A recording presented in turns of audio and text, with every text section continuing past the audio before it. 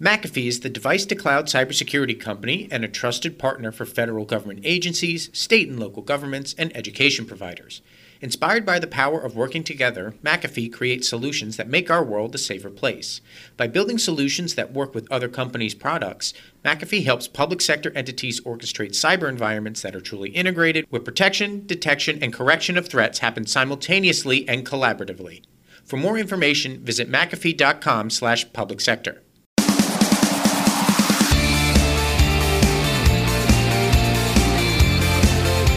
Welcome to Securiosity for April 19th. I'm Greg Otto. And I'm Jenna Daniel, ready to bring you the world's best weekly wrap-up of InfoSec news. This week we are going to take you around the world on a tour of criminal hacking campaigns, 4 countries, 4 continents, and millions of data points out on the web where they shouldn't be. In our interview, we are talking with Andrew Morris of Grey Noise about the way he is making it easier for security analysts to do their jobs. And what would this week be without some Mueller report talk? So we have plenty of it, and we'll get right to it. President Donald Trump pushed top intelligence officials to refute information tied to the investigations into his connections with Russia, according to the Mueller report. According to the report, Trump phoned then NSA Director Admiral Mike Rogers on March 26, 2017, to complain the investigation was messing up his ability to get things done with Russia. The president also asked Rogers if there was anything he could do to refute news stories linking him to Russia. Richard Ledgett, the former NSA deputy director who was reportedly present for the exchange, drafted a memo about the substance of the call. He and Rogers both signed it and locked it in a safe.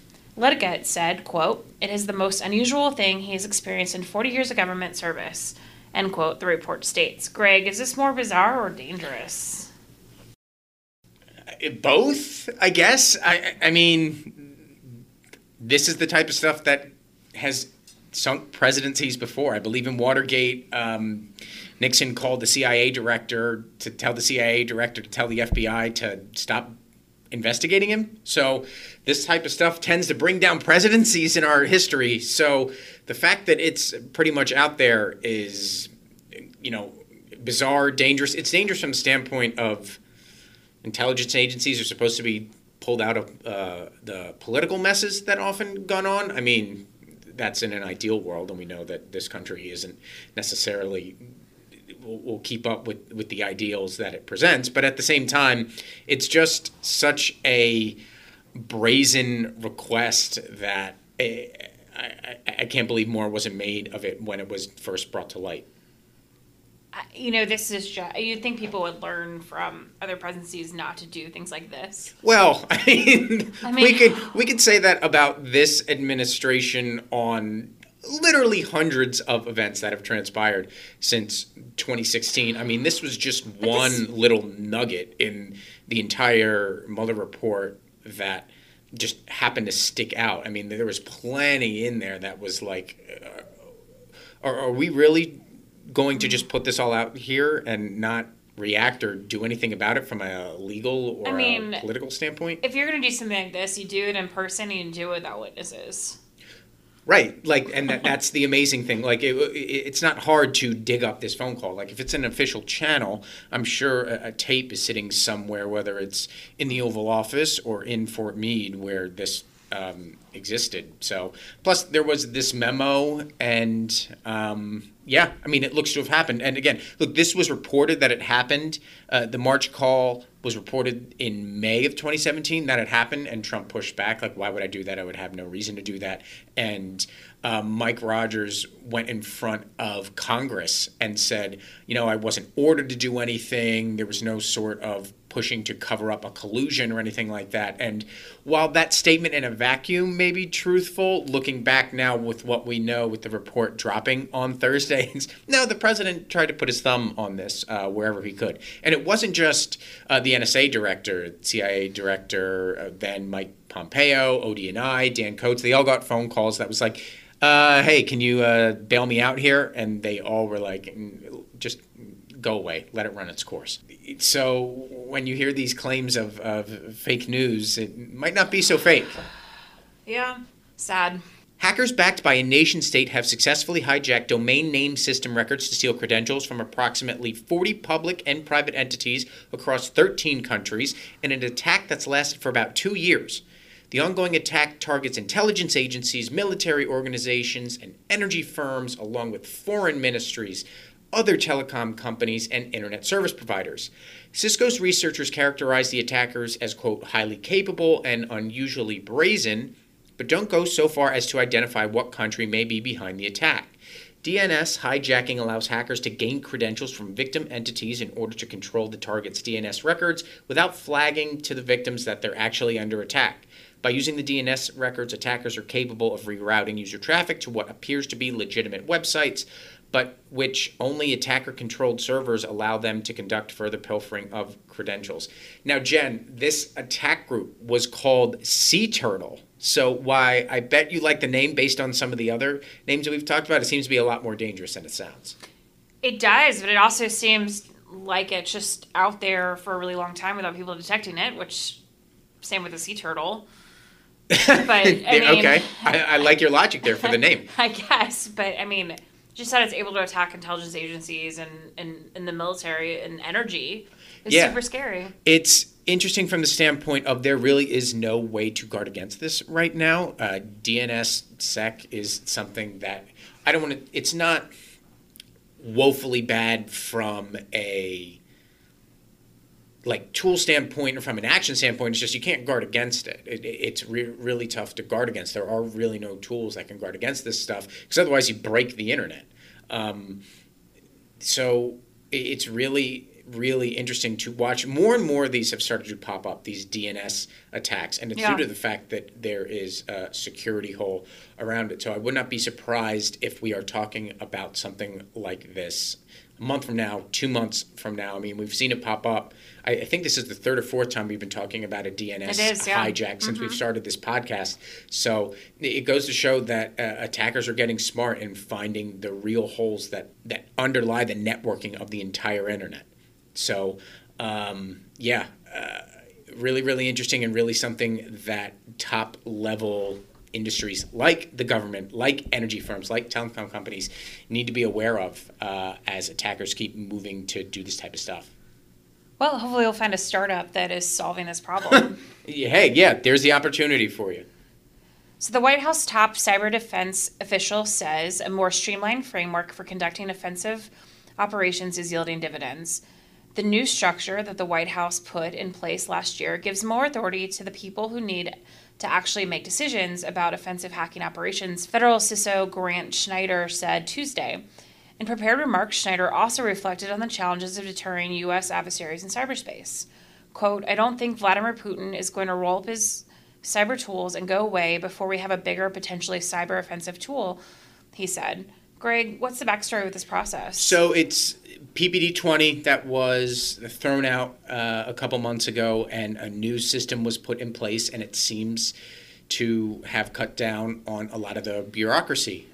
We know that governments love to create bureaucracy, and for a while there, that seemed to be the way things worked with determining whether we were going to launch cyber offensive operations. And now it seems like the new model, which I believe is called Presidential Security Memorandum 13, one of those boring names, seems to have fixed the streamlined process now. It's now, I guess, people can pick up the phone and call one or two people, have some lawyers talk about it, and boom, we have something that looks to be offensive in nature. I go back to the operation that was waged, I should say allegedly waged, although it's been pretty confirmed at this point, where the run-up to the 2018 midterm elections, the U.S. took out the IRA's infrastructure, DDoS them or just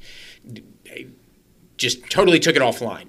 I would imagine that process went through this new memorandum, and it went faster, and we got out there and did our thing, and we didn't see Russia try to pull anything, in the 72 hours around the election. So this process seems to be working. So good things. Interesting. So time to go around the world. Brazil has been a hotbed for financially motivated cybercrime for some time, but new research from Recorded Future shows how a select group of the country's black hats are able to circumvent two-factor authentication to steal money. Brazilian cybercriminal gangs are organized into cells that concentrate on software development, operations, money laundering, in a way that the disruption of one or more cells does not affect the business, according to the report released by Recorded Future. Jen, it sounds like cybercriminals are following the same startup methods that U.S. startups follow. I mean, Brazil is a hotbed for startups as well, so this makes sense to me. Yeah.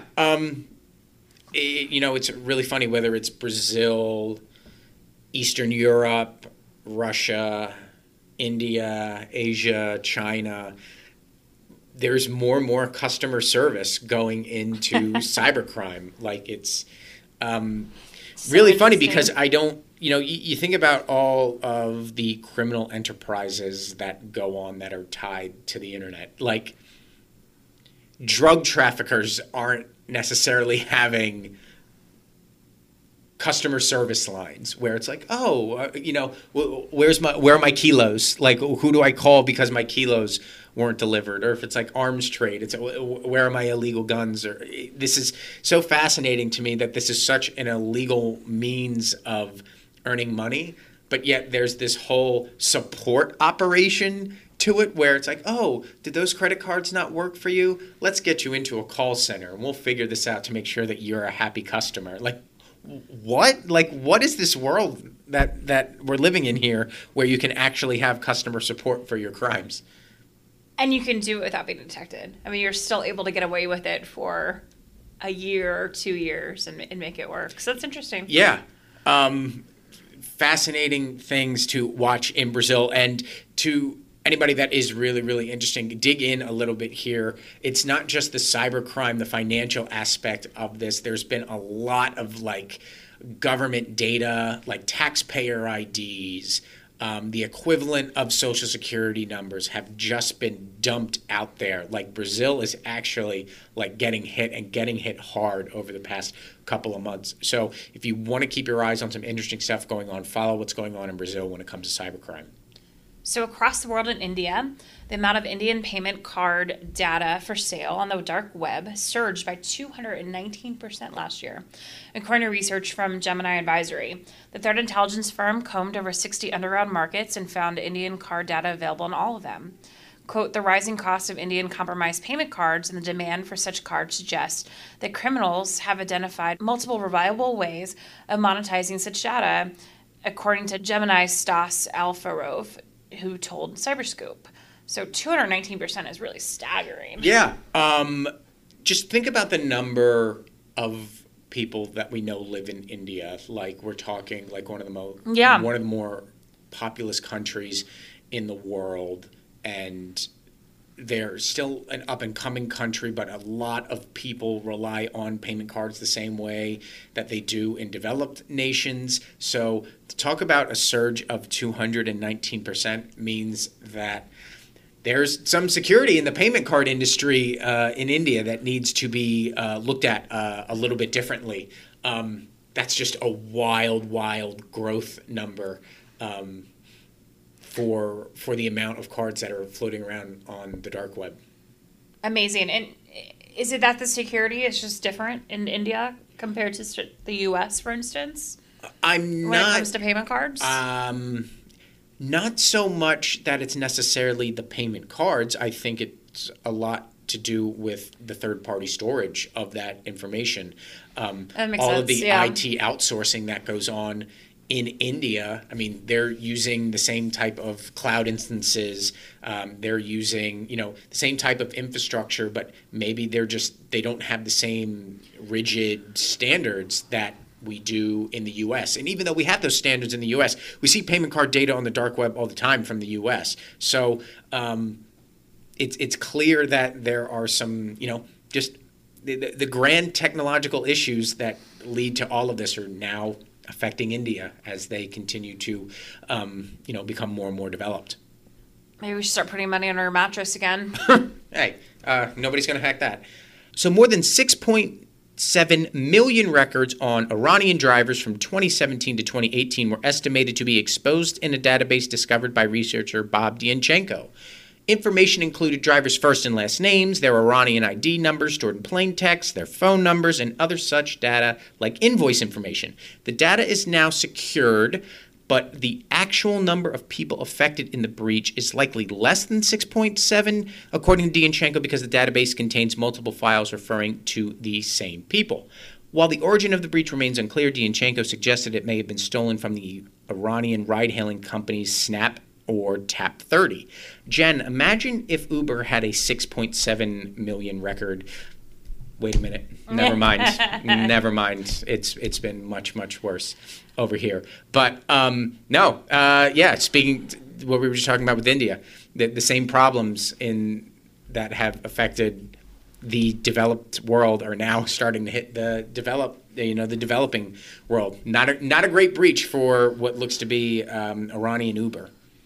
No, but what is someone doing with those records? Like, what? Who cares? Well, you could say the same thing for a number of data exposures that we've talked about. I mean, we haven't I just think OPM comes to mind. That database being stolen, and it's like, well, okay, we haven't seen it on the dark web, so what are we really worried about here? And it's like, well, it's sitting somewhere, probably in a database run by some nation state that they're using to just collate and run against other databases. I mean, we know what's possible with data. So while in a vacuum, it's like, okay, it was exposed. Who really cares? We don't know if anybody's done anything malicious with it. It's like, well, it's just information. You can use it in any way that you want. And who's to say that somebody's going to eventually use it maliciously? I mean, is there any recourse here for if I was one of those people who got hacked or my records were found out there? I mean, am I able to get some sort of compensation for the fact that my information's now sort of sitting out there? I'm really not sure if there's some Iranian class action lawsuit. I mean, we could talk about it all day within terms of the U.S. I'm not up to date on Iranian data privacy law. I mean, GDPR doesn't really... It doesn't extend. It doesn't extend to Iran, and I'm not sure that Iran has any similar laws like that. I would imagine that they don't. But at the same time, it'd probably be the same, recourse. Looking at it through the U.S. lens, you would either, it would be like anything else: identity theft protection, and maybe you could sign up for a class action lawsuit where you might get $20 in the long run. I mean, I guess I just wonder if by exposing that this is out there, if it doesn't just make us all more vulnerable because. If they can't figure this out, what else can I find out there? Of course. There are for tons. The Iranian people. There are literally, whether it's Iranian or anything else, there are tons of services out there right now that are combing public cloud buckets. Yeah. And, I mean, it is another bullet point in a long list of data that we've seen that just needs to be better protected. A hacking company that targeted victims around the world used Blogspot, Pastebin, and the link shortening service Bitly to carry out its attacks, according to the new research. Palo Alto's Unit 42 research group in March uncovered that is called the AGA campaign, a digital crime spree focused on organizations in the U.S., Middle East, Europe, and throughout Asia. The group distributes malicious macro-enabled documents which rely on Blogspot posts and multiple Pastebin posts for command and control infrastructure. Researchers suggested the hacking campaign originated with the Gorgon Group, a collective that's carried out a string of attacks from Pakistan over the past year. Though Unit 42 said it's too soon to directly attribute the Gorgon Group with any level of certainty. So what else do you know about the Gorgon Group, and who still uses Bitly? I didn't know you'd that be was surprised. Still a thing. Actual Bitly is still used. Bitly was used by the Russian group that hit the DNC. That was part of the forensics that actually was used to trace back to the Russians. So not many people anymore, apparently, but apparently this group still wants to use it Because I'm not as sure part I'd of its hack. click on a Bitly link. But I am very, very careful. I don't either unless I know where it's coming from. Like if it's coming from a trusted source, I would do it. But I would also tell that person, like, just send me a regular link. Please don't send me a Bitly link. But this group, the Gorgon Group, has spent the last year performing hacking operations all over the globe, went against government agencies here in the U.S., in the UK, Spain, Russia. This looks to be the Pakistani equivalent of, I don't want to say the NSA, but it's Pakistani hackers that are propped up by the Pakistani government.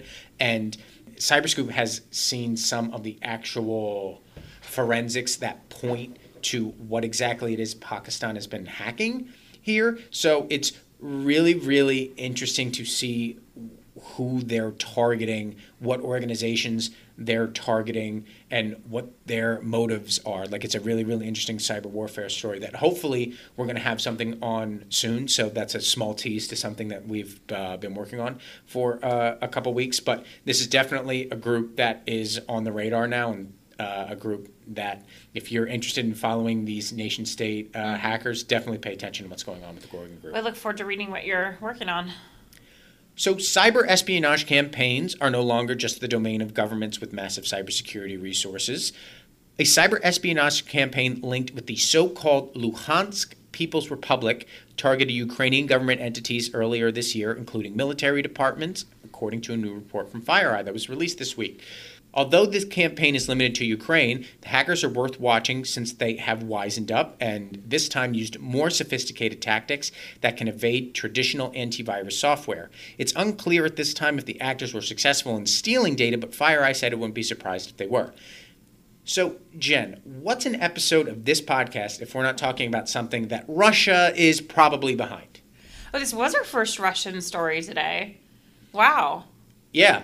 This so-called Luhansk People's Republic, I honestly had not heard of it until this FireEye report. And we dug a little bit more. It seems to be just this group that is backed by the Russian military but says they're independent. Of course. We had some experts say that they're actually more of a terrorist group, which I don't fully understand how that's possible yet. But, okay, so this group is on the radar in that they have cybersecurity capabilities. And, man, Ukraine, they have an election this weekend, and it seems like they're just getting attacked from all angles before this election gets underway. I mean, what's an election without Russia? Right? Yeah, just it's going to be really interesting to watch this weekend to see if anything really gets hit hard, because we know that we're probably going to see that elsewhere into the end of 2019 and possibly into 2020. Absolutely. So the National Guard has been playing a larger role in protecting the nation's election infrastructure. And an annual drill taking place this month is a large reason why. From its humble beginning several years ago, the Cyber Shield exercise is now an 800-person affair with the participation from 40 states, law enforcement, and NSA. As adversary changes their TTPs, we change our TPPs, said George Battistelli Jr., a cybersecurity program manager at the Army National Guard. So, Greg, tell us more about the exercise. So I think it's really interesting because, look, we talk so much about election security and what is going on at the state level and who's really responsible for guarding against all of the possible attacks that could come beyond the federal government but still hit the government. And I think that the National Guard is a really interesting place to try to build up and have on the state level when it comes to protecting elections or state governments, or there's a capability there that I think is really, really interesting. And I think more and more the National Guard is starting to understand that this can be our opportunity to bring in more people, train more people, and be better protected. I mean, Cyber Shield, like we said, it was really, really small, but since it's built up, it's starting to build out a roster of over 3,800 people. I mean, 3,800 people inside the National Guard. I mean, that's a lot of people. That's a lot of security analysts. That's a lot of people that are watching the front lines here. I mean, if you talk about DHS, I think DHS overall in their cyber mission has less than that. I think it's like 2,500, and they're watching over, the federal government and all of this sensitive stuff. So to see that the National Guard has almost 4,000 cybersecurity personnel, that seems to be a good well to pull from when we're talking about what goes on at the state level, and especially election security. I go back to that. I think that it's such a good idea to train up these people and have them be on watch when it comes to elections. It really is, and National Guard's not who comes to mind when I think election security. So that's pretty cool. So, Jen, here's one that is just infuriating. Security vendor Fortinet has agreed to pay the equivalent of $545,000 to settle allegations it illegally sold the U.S. military Chinese technology disguised as American-made equipment.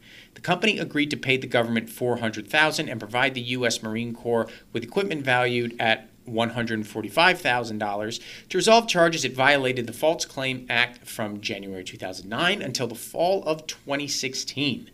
Fortinet acknowledged that an employee responsible for supply chain management altered labels on products to make them appear compliant with the Trade Agreements Act, which is a law prohibiting federal agencies from acquiring products in specific companies. The unnamed employee directed others at Fortinet to include the phrases designed in the United States and Canada or assembled in the United States before those products were sold to distributors and resellers who resold the technology to the government. Jen, that fine seems a little small, doesn't it? So first, who's going to jail? And two, just one employee was responsible for this? I find that hard to believe. Yeah. I mean, how much equipment is $145,000 worth of equipment that had to be ripped out and, replaced? And all you're talking about was one dude that was legitimately just to be fair, ripping off stickers or scratching off labels. Like, I find that hard to believe. I mean, to be fair, this is the government, so it could just be like a laptop. Right. Well, yeah, just 30 laptops or 30 boxes that was sitting in a data center somewhere. But still, even that, that is, I'm sorry, I try not to be hyperbolic when I talk about some of this stuff. That this is just outrageous. Like, it's borderline disgusting to me that you would do that. Like, for what? For $100,000? Like, if you're Fortinet, you're a contractor that takes in hundreds of millions from the federal government. Was it really worth it to it's absurd to me, the idea that there was somebody in a room somewhere literally scratching off stickers and slapping Made in USA stickers over Made in China stickers on Fortinet appliances. I mean, that's insane. It's absolutely ridiculous. I think the fine is way too small, but I'm sure this will be swept under the rug, and that's that. Onward. The accused leader of an advertising fraud scheme wrote a letter last week to Judge Edward Corman of the Eastern District of New York asking for assistance in finding a new lawyer. Alexander Zhukov and 4 other men are accused of using more than 1,900 computer servers to simulate humans viewing ads on fabricated web pages. The group, known as MethBot, developed relationships with legitimate ad networks, collecting at least $7 million between 2014 and 2016. Zhukov has asked for a lawyer with a similar track record in ad fraud cases. You think Zhukov is going to get his wish, Greg? I don't, only because the lawyer that he has asked for, he asked for a particular lawyer in his letter to the court. That lawyer had no idea that this Zhukov asked for him until we called him for comment. To be like, oh, interesting. So are you going to represent this guy? And he was like, who are you and what are you talking about? So it's clear that the judge has not, or the court has not been like, oh yeah, we'll get right on that and we'll try to work this out for you. But I will say that it's interesting that this Zhukov went after this particular lawyer, because this particular lawyer, Simone Bertinelli, I think is his name, forgive me if that isn't directly correct, represented an Italian man in 2010 that did something that was very, very similar to this ad fraud network and got it knocked down from like a felony to a misdemeanor, which, I mean, you're still guilty at this point, but at the same time, it fits exactly with what this case is. But I also wouldn't be surprised if the judge is like, you don't get to appoint your own lawyer. Like, that's not how this works. Like, you can go pay for whatever lawyer you want, but you don't get to pick and choose who we federally appoint. Well, and who has ever had that ability to request a pro bono appointed lawyer. Right. You can absolutely request it. It's totally up to the court to be like, okay, we'll fulfill your requests. And I don't think that just doesn't happen. And that it's also up to the lawyer, because the lawyer that he asked for is not a federal defender. It's not just one that he plucked off the heap of federal defenders. This guy's a private attorney. So it's also up to the attorney to be like, yeah, I'll work for pro bono. Like, I'll do this pro bono. Absolutely. Like, but it seems to me that if you're able to be smart enough to make $7 million in ad fraud, you're smart enough to figure out who that right lawyer is ahead of time and put them on retainer just in case you get caught. Well, because that's what I feel like I would do. There's that. Right. Also, but I also don't think that this guy ever thought he was going to be caught. So there was no need to procure the lawyer, and here we are. Like, hey, yeah, you might be smart enough to run an ad fraud network, but you know, criminals are dumb. Like in the cyber realm and everywhere else, criminals more often than not are pretty dumb. So finally, most of the valuable security vulnerabilities reported to bug bounty programs are found by just a fraction of the freelance researchers who participate in these contests, recent reports show, suggesting there are not enough skilled bounty hunters to handle the available work. The trend has big implications for an industry that has come to expect regular growth over the past half-decade. For the companies, it means their customers are paying to hear about lots of low-severity bugs, while more critical problems potentially remain undiscovered. More than 300,000 hackers have signed up to HackerOne, and roughly 10% have found something to report, and just more than a quarter of those have received a bounty, the company has said. By that math, some 97% of the hackers have never sold a bug, according to Katie Masuris, founder of Luda Security and former HackerOne employee, and just the bug bounty god.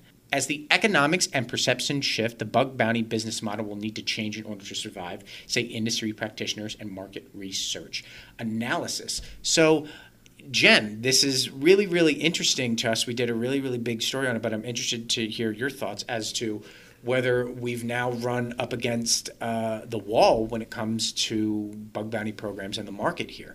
So I have a question for you first. So why did only a quarter of the people who found bugs get paid? I think a lot of the times you see bugs submitted to companies and they go, oh, this isn't part of the program, so we're not paying you for it, but thank you for your work anyway. Or, oh, somebody already reported this and we were in the midst of fixing it. Or sometimes you just have shady companies that are just like, we're just not going to pay that out. So that's why you don't see a lot of hackers getting paid. But also, that 97% number, that 97% of hackers have never sold a bug, either because the systems that they've found, they don't find the bugs that they're looking for, or there just aren't any bugs in that direct bounty program. So remember, the bounty programs have definitive lines drawn around what hackers can poke around in. So they're not getting to go through an entire network to find bugs. Otherwise, you'd have these companies just paying out. And why would they have to hire somebody internally? You know, so there's that whole issue as well. But yeah, I think that it's really, really interesting that you see there's, you know, like the 1%. There's a select number of people that are finding high value bugs, and then the rest is just little stuff. And I mean, if you have 300,000 hackers signed up for your system, I imagine that, you know, a very small percentage of them are, one, serious, two, are really good. Right, and that's the thing. You know, some of those top-level people already do this for a living, so they're just doing this on the side just because they find it fun. Like, it's not – they already are part of a pen testing company or do it, you know, on their own and get paid for it, but then just do this as recreation or a way to keep their skills hot. So it's not – it just goes to show that we've talked about this a lot, and the community has talked about this a lot too, is that, look, bug bounty programs, they're a good way to get crowdsourced security. You should not be relying on a bug bounty program as a linchpin for your security plan. It's just not going to work out. And this story is a big reason why. It's really not sustainable from the standpoint of making it a security linchpin for your organization. So now we're going to get to our interview with Andrew Morris from GreyNoise. GreyNoise is a fantastic tool that combs away the threats that everybody's seeing when they normally scan internet traffic and actually gets to threats that matter. Very, very interesting company. Very, very interesting conversation. But first, if you have been to one of our events, you know that we're not your typical cybersecurity conference, so we're taking our show on the road again this year. From September 16th to 20th, we will be hosting New York Cyber Week in New York City. The week, as always, is about big ideas, big talks, and doing something impactful for the greater good of technology.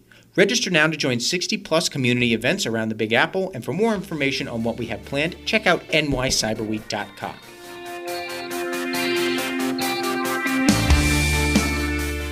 Okay, joining us now is Andrew Morris, the founder of GreyNoise. Andrew, thanks for joining us. Thank you so much for having me. So let's lead off with what exactly is GreyNoise and what does it do? Yeah, so GreyNoise is a company where basically what we do is we soak up all of the background noise of the internet, all of the people that are scanning and attacking devices all around the entire internet, good guys like Shodan, bad guys like botnets, things like that.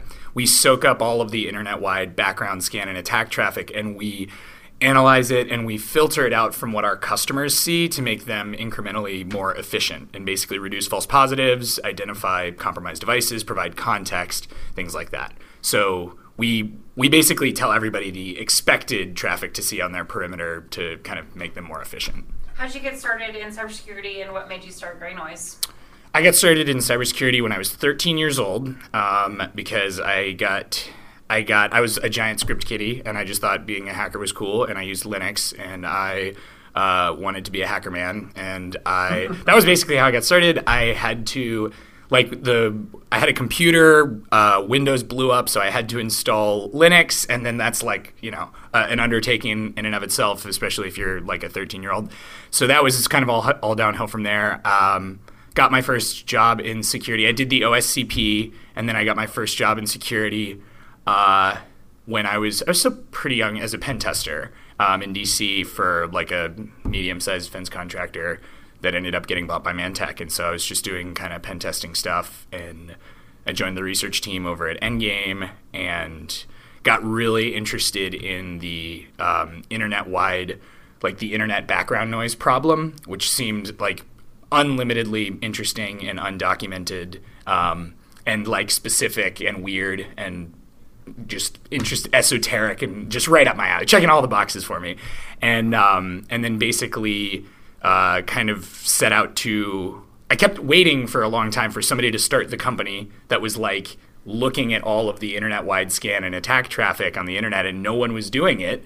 And I just kept waiting and waiting, and no one was doing it. And then finally, in 2017, I was like, okay, well, I guess I'm doing it now. And I left Endgame to start GreyNoise. Basically, that was how it got started. Yeah, talk to us a little bit more about what exactly it was, or when it was when that light bulb went off in your head that was like, oh, wait, nobody is doing this. Why isn't anybody doing this? Okay, I'm going to do this. There were a lot of different things that happened.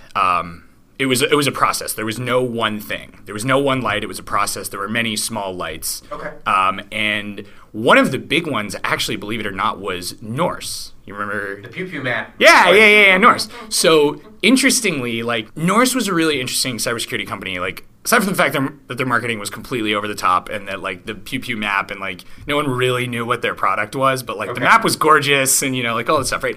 The really interesting thing about Norse, when that was kind of blowing up and they were getting a little bit of traction, was that functionally all they were doing is they had honeypots set up on the internet. They were looking at who was scanning or probing or attacking those honeypots. Then they were selling that data as threat intelligence in an appliance to different companies around the world and saying, we'll protect you from all these threats that you didn't even know about, but we're going to protect you from them now, right? And I don't remember what it was, but that just always felt kind of wrong. There was something that didn't sit right with me about that. And it took a long time for me to realize, for it to really kind of register that this isn't this isn't like the attacks that people should care about. Like, this is the stuff that's hitting everybody on the entire internet. This isn't like APT stuff. This isn't like, oh, I should freak out about this. This is actually the opposite, right? This is the standard baseline amount of attacks that are just hitting everyone on the entire internet, right? So calling that threat intelligence is, it doesn't feel right, you know? And so this is just the stuff that everyone sees. So basically, gray noise is like functionally remarkably similar to Norse. I can't believe I just said that, but it is. but it is, right? But instead of us calling it threat intelligence, it's like the opposite, right? What we're doing is we're not saying, no, don't freak out about this. We have all these passive collector sensors all around the internet. Instead, what we're doing is we're saying, no, this is just the normal amount of stuff that's hitting everybody. Ignore this, right? This is not a targeted attack. Just filter this out from your logs, or filter this out so that you know that this is something that's kind of hitting everybody. Architecturally, it was really similar to that, but the way that we positioned it is the exact opposite. And so that was a really big kind of moment with like them doing that and me trying to figure out what it was that just didn't quite seem right about that. And then I mean, I'm not sure what that company is doing now. I don't believe they're doing. I think the Pew Pew map is still up, but I think that it's just like an internet relic at this point. I don't think Norse that you're right. Part of a company. I think you're right. And so that was like, I mean, it was like, you know, kind of, like we do kind of exactly the opposite. There was that, and then, I mean, a few kind of other things like, at some point as like a thought exercise, I just started thinking about how like a lot of security analysts, and I was talking to a lot of security analysts, SOC analysts, and stuff like that, and I was hearing a lot of like pain around false positives, and a lot of pain around alert fatigue, and a lot of pain around noise, and a lot of pain around those kinds of things. And so a combination of those things together where it was just kind of like, you know, there's a lot of security companies that are trying to provide data on what to freak out about, and there's really no security companies that are trying to tell companies what not to freak out about. And there's no companies that are trying to like chip away at maybe the alerts that don't matter or something like that. There's nobody that's taking it from the exact opposite way and providing that, like, as somebody called it, like negative ground truth of like, this is just normal. So it's a combination of like all of those things. And so it's like, okay, well, we can do that, you know? And like, instead of us having the value prop of like, well, we're going to block these attacks doing this thing, it's really, we're just going to make you more efficient by helping you figure out the things that don't really matter. So what type of intel are you actually showing? So are you basically saying, here's all the threats that you shouldn't even bother with, and then here's what you should?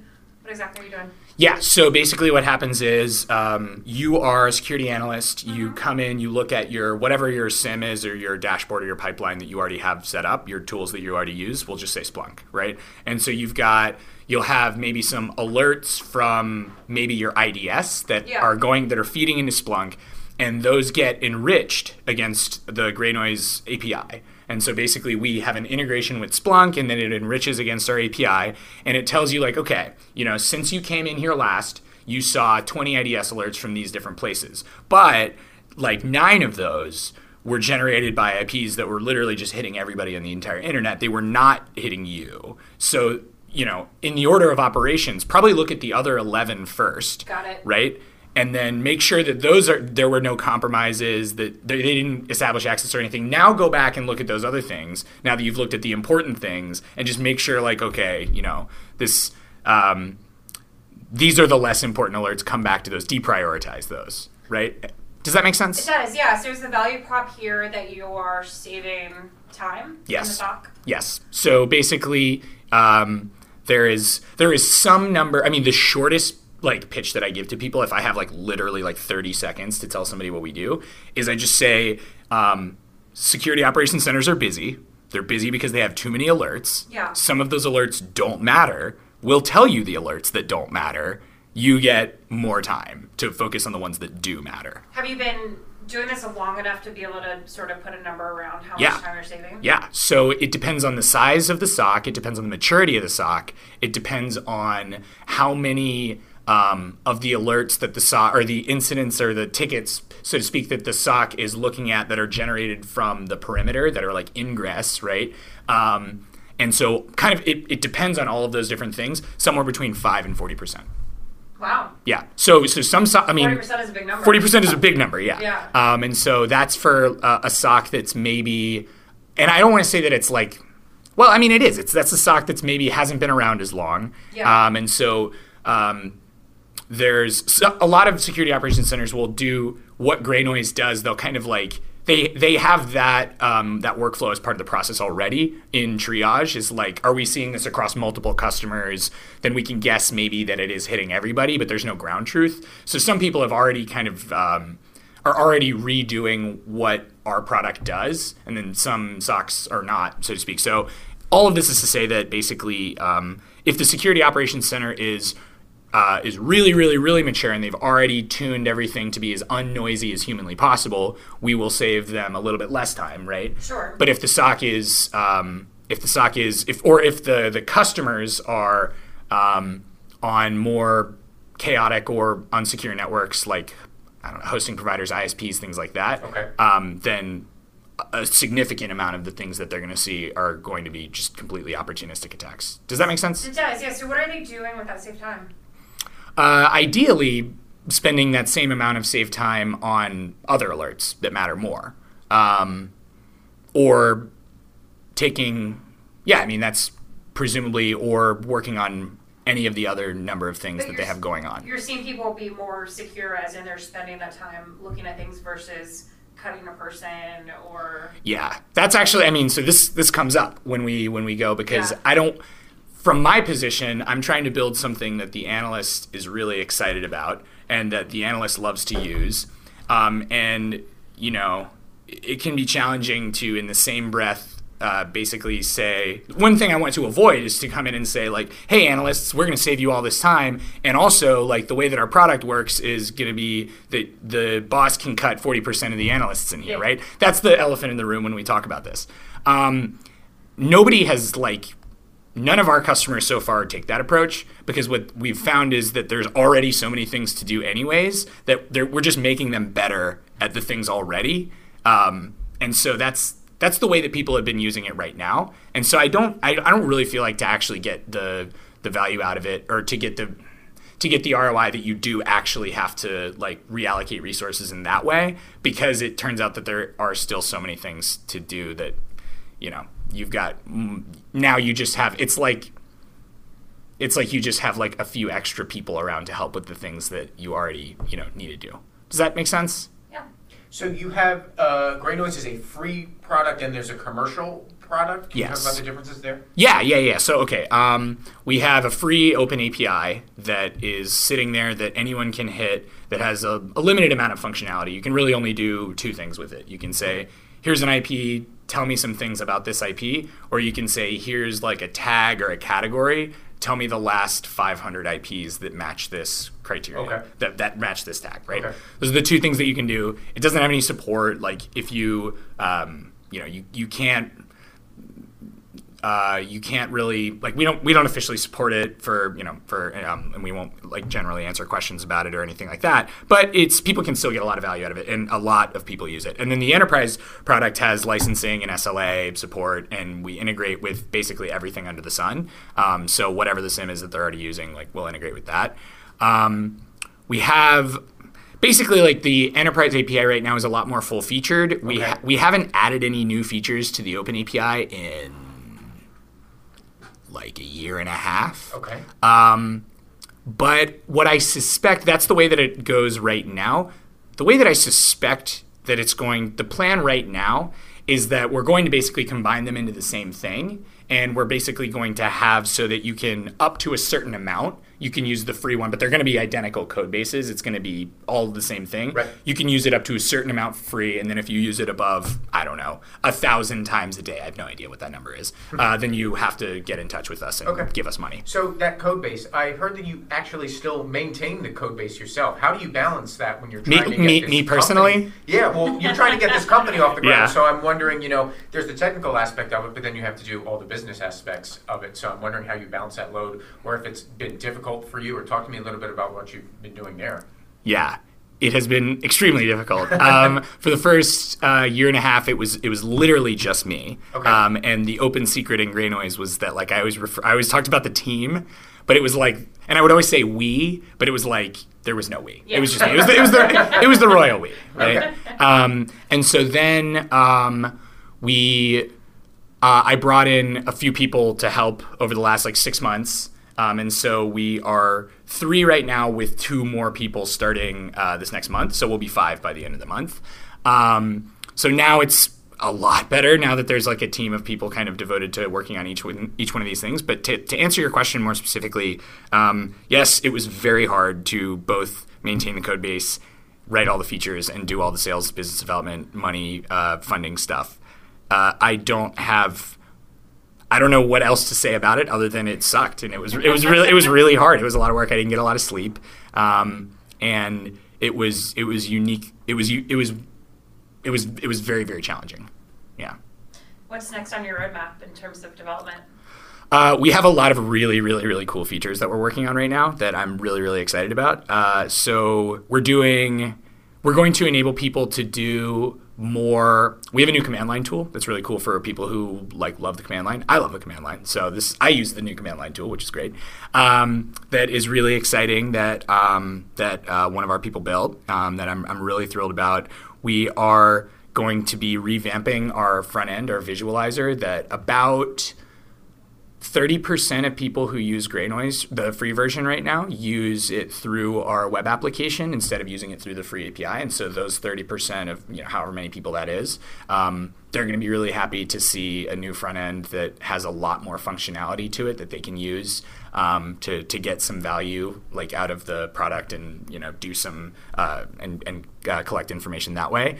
We have a bunch of new features with some lower level stuff where, for example, people are going to be able to submit their own criteria soon. They're going to be able to submit their own tags for things that we're going to be tracking on our side. They're going to be able to do public-private comments to basically be able to say oh, this thing, we confirmed that this is in fact noise and it's this CV, and they can either share that with the rest of the community or they can just internally have those comments available to themselves and their team, which I'm really excited about.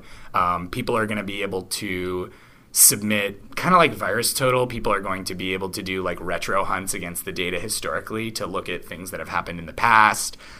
We've got a lot of really cool new data sharing partnerships with different hosting providers, MSSPs, other cybersecurity companies around the world. So our data corpus is going to get a lot bigger this year, which is really cool because that's basically going to give us just a better lens on what we're seeing. Right now, we collect most of the data ourselves. We have 3 data sharing partners, and we're going to have a lot more than that soon. And we're going to have, which is just basically going to increase it's going to increase the corpus of data that people are going to be seeing, which is going to give them a higher confidence rate when they ask us questions.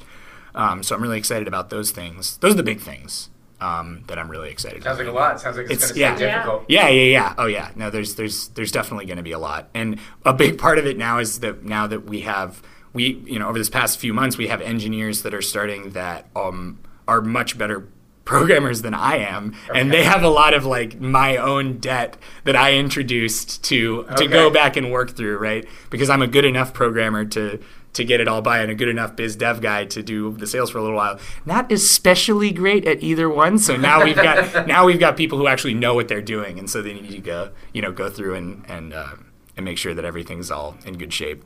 So it seems like you have a pretty firm grasp on the tools that are being used inside a SOC. What are the tools that you believe are essential or ones that stand out to you that are really awesome?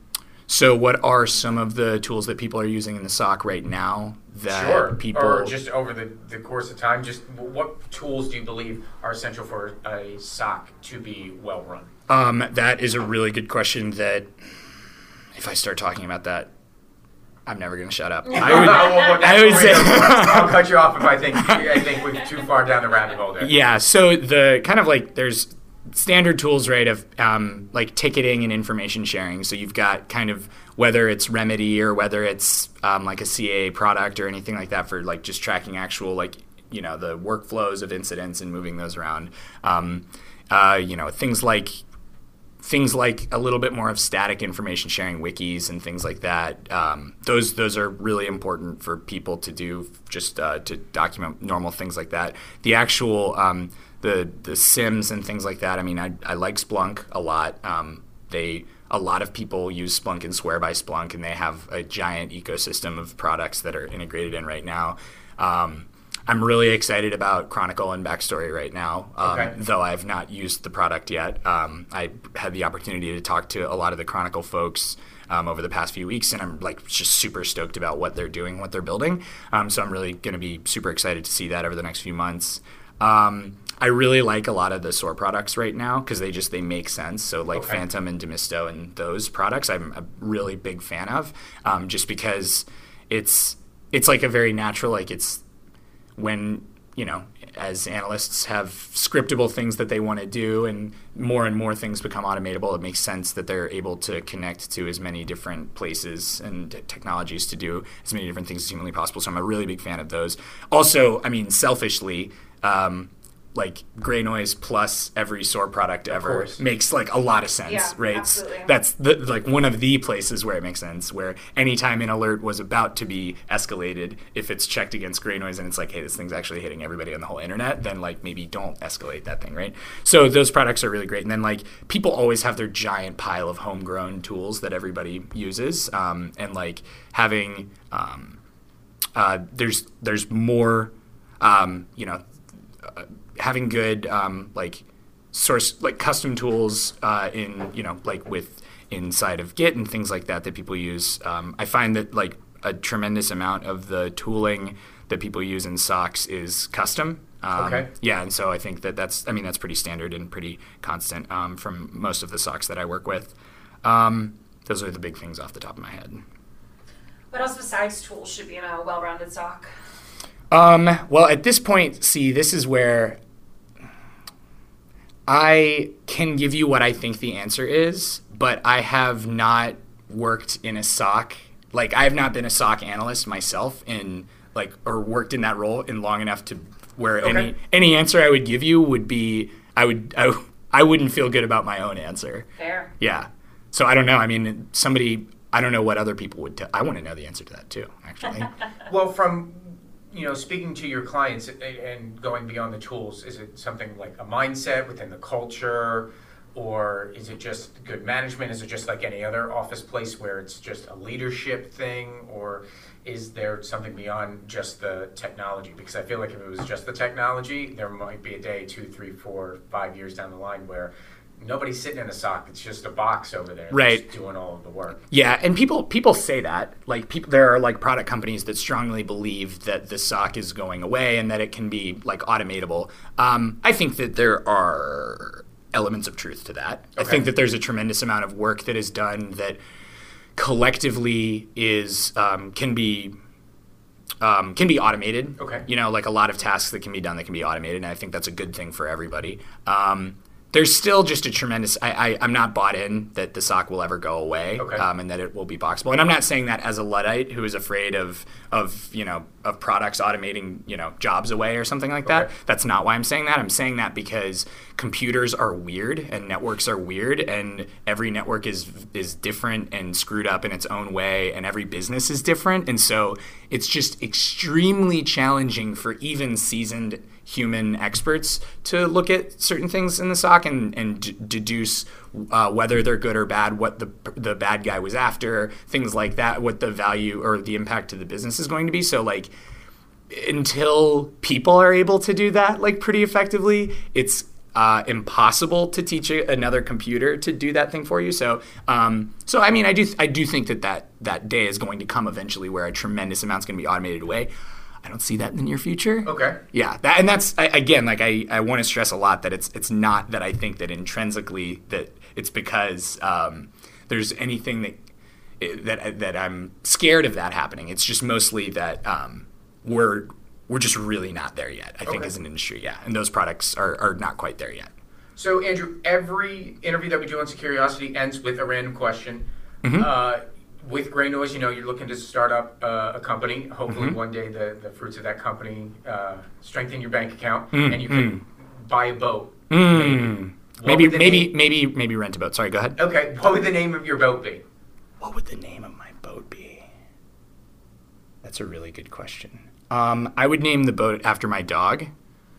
So my dog's name is Vinny. So Okay. I wouldn't name the boat Vinny because that would be confusing. But I would have some kind of some kind of reference to my dog in the boat name. There we go. I would Okay. I would also, for what it's worth, for the record, I would rent the boat.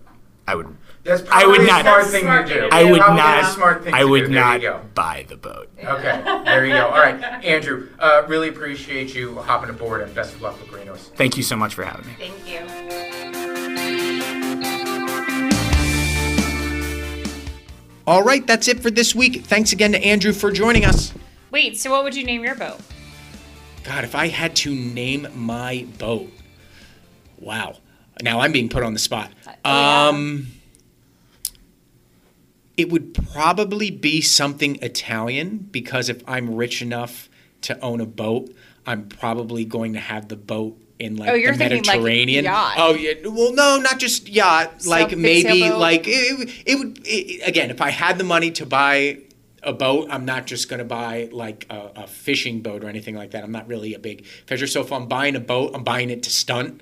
And if I want to stunt, so yeah, I'm guessing we're talking about a yacht. I'd have the yacht on the Amalfi Coast, probably in Italy somewhere. Yeah. And I'd probably have it be something bougie and Italian.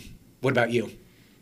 Oh, I have no idea. Maybe like our guest, I would name him somehow after my dog. But I don't know.